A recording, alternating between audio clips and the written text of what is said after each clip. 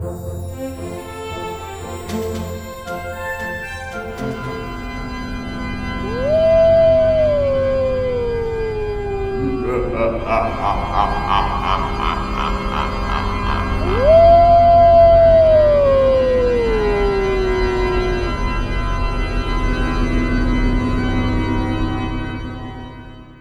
everyone, Christine here. Welcome to the 9th edition of History for Halloween. That means another installment of our crew sharing some creepy history for you in bite-sized bursts. As is our tradition, I am going to kick us off with a story from a historical newspaper. This year, that newspaper is the Weekly Irish Times of January 25th and February 1st, 1890. That's right. This bit of newspaper horror was large enough to be worthy of a to-be-continued situation. But unlike the writers of the Weekly Irish Times of 1890, I won't be making you wait a week to hear the conclusion. I do, however, hope that you will sit back, relax, and pretend you are a reader of this particular paper, living in the year 1890, who is intrigued by the title of the story, which is The Blood Drips, an Unsolved Mystery. Our story begins with an advertisement stating all the glories of a magnificent home called Dunthorpe Hall, 25 miles from London, which allegedly appeared in many London and provincial papers. It talks of the fact that the house is perfect for a large family, on plenty of land, and has wonderful views. It's also available for a cheap price. But why, our narrator asks, would such a fantastic place be advertised for low rental or cheap purchase price? If it is so magnificent and cheap, why is it being advertised time and time again? Why, indeed, has no one taken advantage of this? Well, on one August morning, we are not told what year, a man entered the real estate firm office, and he appeared to be of ill health. We are told that he is thin, languid, and delicate-looking, with dark rims under his eyes and a gray-hued face despite being tanned, and likely not a London resident. This we can identify by his gray felt hat and large flowing necktie, among other fashion giveaways. It turns out this man is Walter Reginald Minton, a mining engineer from British Columbia, and he is interested in our otherwise unwanted house as a new residence for himself, his wife, and their daughter. The realtors were delighted by this information and arranged for Minton and his family to go visit the home. Father, mother, and daughter arrived at Dunthorpe Hall to find that it was seriously lacking in upkeep. The gate was wrought iron and beautiful, though rusty, and the family had to pry their way in. Then they found the windows covered with dirt and creepers overrunning the entrance.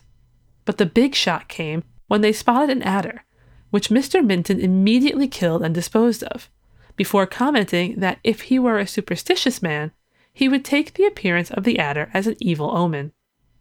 They proceeded to the house, which was an Elizabethan mansion. It is described as having, quote, pointed gables and a red-tiled roof that gave it a very quaint appearance, but it looked forlorn and moldering to decay, even with the sun pouring down a flood of golden light upon it, end quote.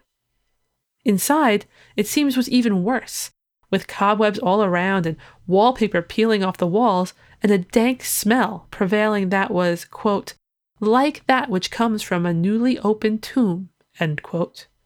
I don't know about you, but I certainly wouldn't buy this right away. I'm kidding. I'm the biggest scaredy cat around. I'd have left the minute I saw the rusty gate. As it went, though, the family continued to tour the grounds and concluded that it would take a lot of money to repair the place. That said, the realtor told them the price, and it was so low as to arouse amazement. The reason for the low price, he explained, was due to the rumors of it being haunted. For 20 years the house had been empty, save one time when a family lived there for 6 months, only to vacate it when they started hearing noises and seeing what looked like blood dripping from the ceilings. As the women gasped, the men continued their conversation, because of course they were skeptical that something so spectacular could be true. So it was that Minton purchased the house for a price even lower than asking, and hired all sorts of workers to make the place habitable again. And When the home was fixed up, his wife and daughter put the creepiness of the story they were told about it behind them. They all moved in October. But their peace didn't last for long. In November, the cook asked to speak to Mrs. Minton. She told Mrs. Minton that she had been annoyed for a few nights by the sound of someone walking above her room. But above her room was a lumber room. It was filled with boxes, not people. Then the cook continued her story, telling her that the morning prior, in the kitchen, the ceiling appeared to be dripping something like blood. Later that night, the cook showed up at Mrs. Minton's room, scared as could be, and she told Mrs. Minton that she was hearing the sound again. Soon, both Mr. and Mrs. Minton were in the cook's room, listening to the thumping from above. Mr. Minton went up to the room in question in search of an answer. While he was gone, Mrs. Minton felt something drip on her face. Blood! Or at least something that looked like blood.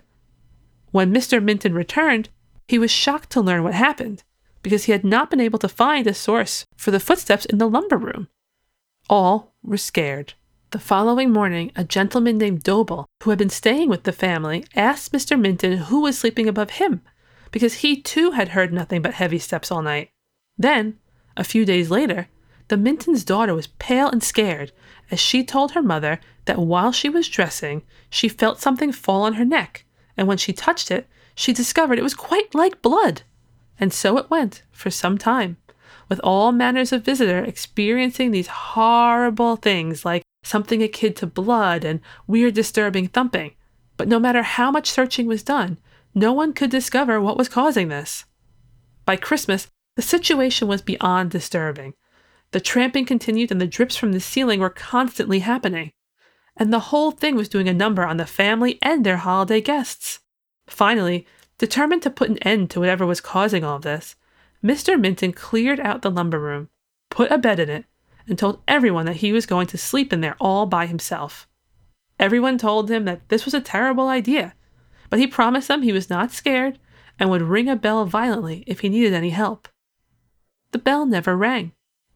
The following morning, Mr. Minton's valet went to the so-called haunted room, and when he knocked, there was no response. When it was clear that there would be no response, he opened the door to find Mr. Minton dead. His limbs were contorted and his mouth open. He had his sheets twisted around him like ropes, wrapped that way as he likely writhed in agony. His hands were clenched and his nails dug into his palms.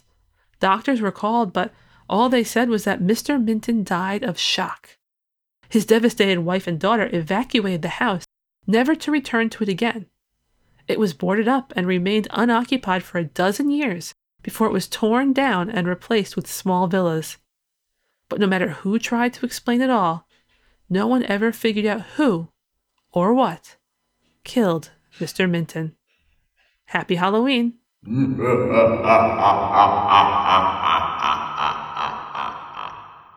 Can you celebrate Halloween at Burg Frankenstein?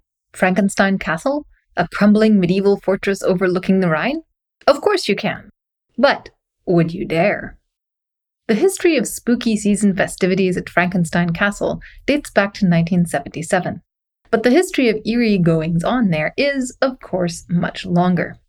Unfortunately for the small R romantics among us, capital R romantic Mary Shelley, author of the iconic novel about what it means to be human, and about the danger of unsupervised science projects, probably never visited Frankenstein Castle itself. But she did take a boat trip down the Rhine in 1814. Along with other tourists, she got to see forbidding rocks, misty hills, and impressive if sometimes ruined castles, and almost certainly to hear folk tales of the region. The story that haunts Frankenstein Castle is not a folk tale. In the late 17th century, the boundaries between science and magic could be difficult to define. Alchemy, the quest to turn lead into gold and to discover the philosopher's stone, was still the subject of academic debate. And one of the men fascinated by this subject was Johann Conrad Dippel. When publishing, Dippel called himself Christianus Democritus, an alias that presented him as the Christian version of the ancient Greek philosopher who believed that all life was composed of, well, atoms. At first glance, Dippel is an unlikely candidate for either ghoulish rumors or experimentation with human life. A theologian and academic, he spent a number of years embroiled in doctrinal debates. But his core concerns appear to have remained similar, whether he was publishing poetry and essays or experimenting in Frankenstein Castle. Dipple asked over and over again, what power does ritual have? What is human nature? What is the body made of? And of course, importantly, what can make the nature of things, whether bread or wine or quicksilver, change, and how? It was God's will, Dipple wrote, that he should look into the secrets of nature, and through much error to more surely establish the nature of the truth. According to Dipple, one of his errors was dropping a beaker on the floor, which meant he couldn't test his theory about turning a mixture of silver and quicksilver into gold. But despite this setback, his reputation as an alchemist spread, and especially after his sudden and mysterious death, the rumors about what he had actually been doing in his years of experiments grew. In addition to inventing new medicines, had he been trying to invent something else? Something more entirely new? The darkest stories about the alchemist of Castle Frankenstein are, of course, unverifiable. But what is certain is that Dipple believed to the end of his life in the potential transformation of humanity itself.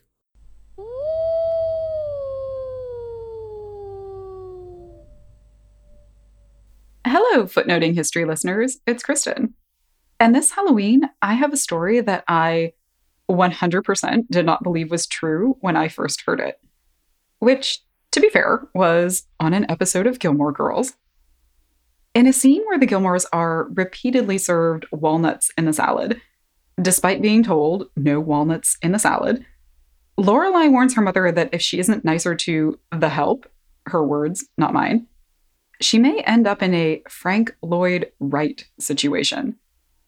And while the ensuing details aren't completely accurate, the Palladinos didn't totally make this one up, which was honestly a little surprising because it sounds straight out of a horror movie.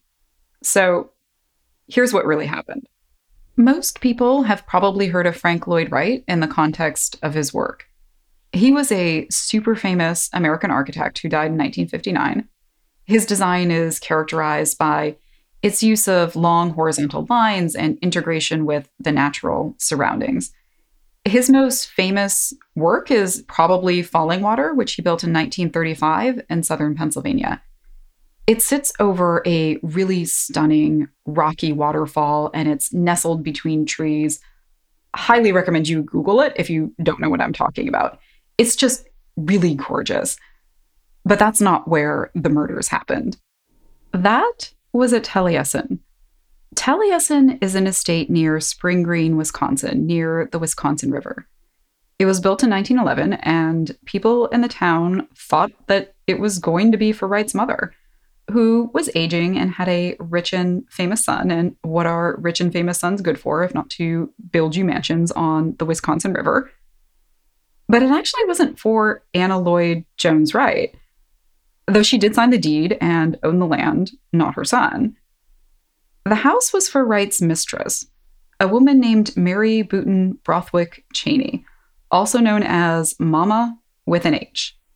Actually, usually known as Mama. And I don't know why she had that nickname, but I've accepted it, and you have to too. That's what everyone called her. Taliesin was far out of the way, and that was exactly how Frank and Mama wanted it. They were both married and had both left their spouses in 1909 and ran off together to Europe. Yes, they both had kids. No, Wright's wife did not immediately grant him a divorce, and no, Frank and Mama didn't really seem to care that much. But they could do without all of the prying eyes and press when they got back to the States. Thus, Taliesin. It happened on a summer day in 1914. Taliesin was a complex of several buildings and had a lot of staff, and on the morning of Saturday, August 15th, there were about 10 people staying at the house. Frank Lloyd Wright was not one of those people. He was in Chicago doing some last-minute work on Midway Gardens. But Mama was there. as were her kids, 12-year-old John and 8-year-old Martha, who were visiting for the summer.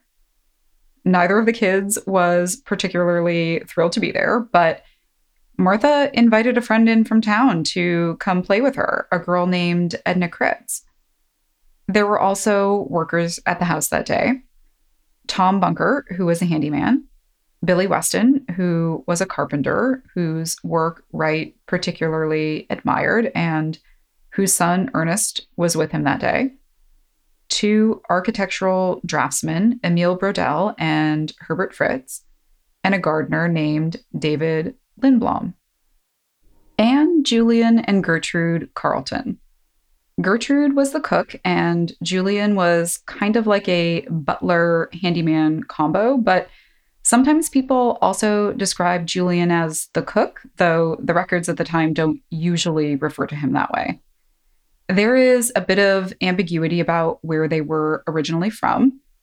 The couple claimed that they were from Barbados, but historians aren't really sure.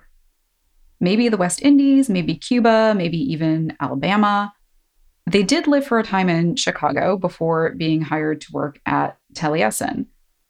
Julian was kind of a small guy, about 5'8" and 145 pounds, which keep that in mind later. The Carltons were not in Taliesin long when Julian apparently started causing some problems. Billy Weston and David Lindblom were overheard talking about him at a Spring Green Tavern in July, and they were a little disturbed by his behavior. On August 7th, Julian bought some muriatic acid from a drugstore in town. And you can buy muriatic acid, which is a type of hydrochloric acid, at Home Depot to strip your masonry and etch your concrete, if that is your thing. The acid purchase only raised suspicion in hindsight, but Julian was also a handyman, so I guess at the time it made sense. On August 12th, he had a confrontation with Emile, and the two had words. Or rather, Emile called Julian, quote, a black son of a bitch. And we don't know what Julian said, but he did refuse to saddle Emile's horse, which was what prompted the whole exchange in the first place.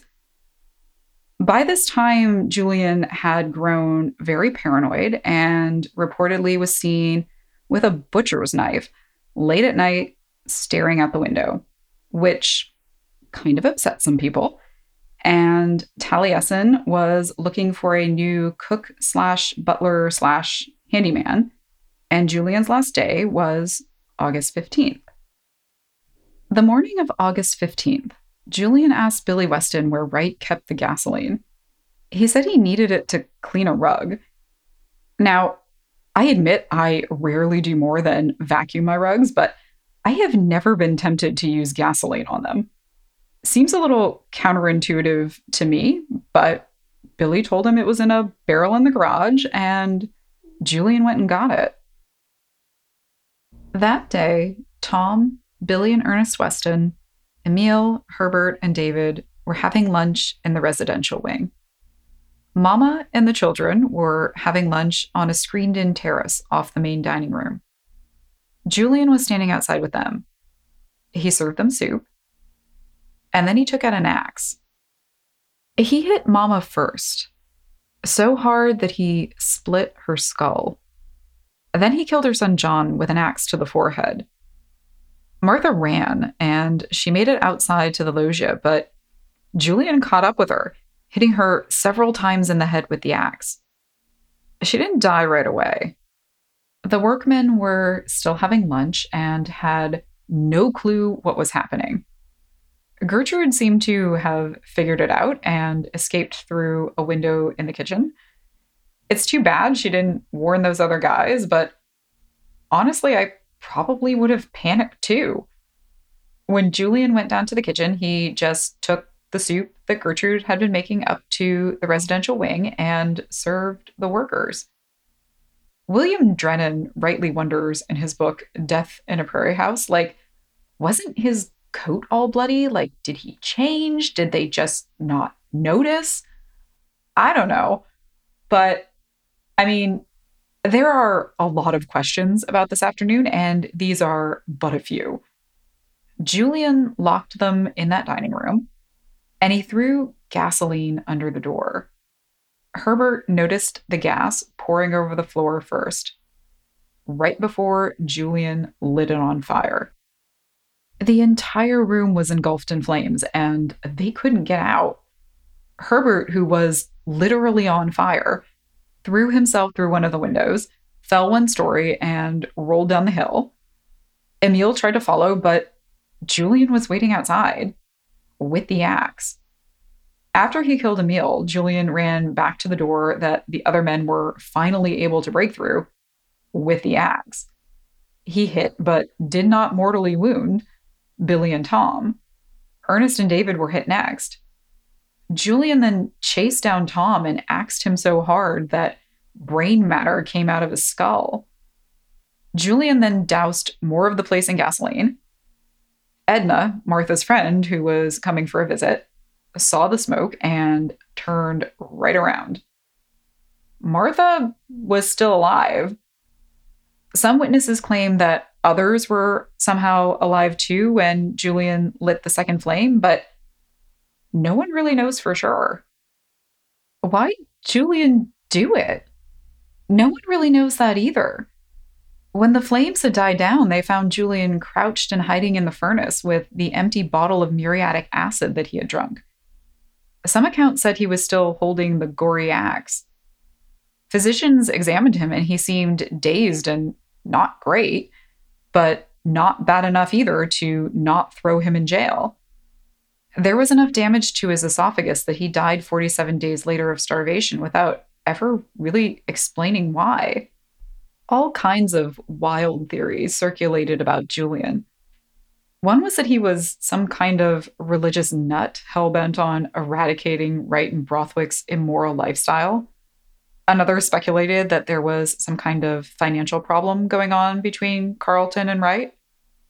Other theories centered around him being a disgruntled employee who I think may legitimately have been mistreated, who was then suddenly fired from his job.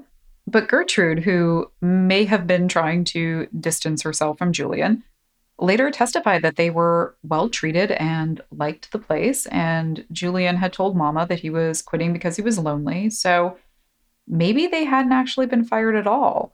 The district attorney hypothesized, quote-unquote, insanity. For surely no sane person could commit such a horrific and brutal crime. The Chicago Tribune speculated that, quote, something caused Mama Brothwick to dislike Carlton, and what it was may never be known. So, when Lorelei prompts Rory for an explanation at the dinner table for the Taliesin murders and asks, I believe the incident was over walnuts, wasn't it, honey? And Rory says, the exact cause has not been proven. That's technically right. There is a lot of ambiguity and debate over what really happened that afternoon. Billy Weston and Herbert Fritz were the only two surviving witnesses, and while they were both clear that Julian was responsible, no one could really say why he did it. You can find lots of ghost stories online associated with Taliesin, especially a small cottage on the property called Tanaderi, where some of the victims were taken. People report seeing Mama wandering around in a long white dress, and workers report windows opening with no explanation, lights and doors slamming. You know, the usual.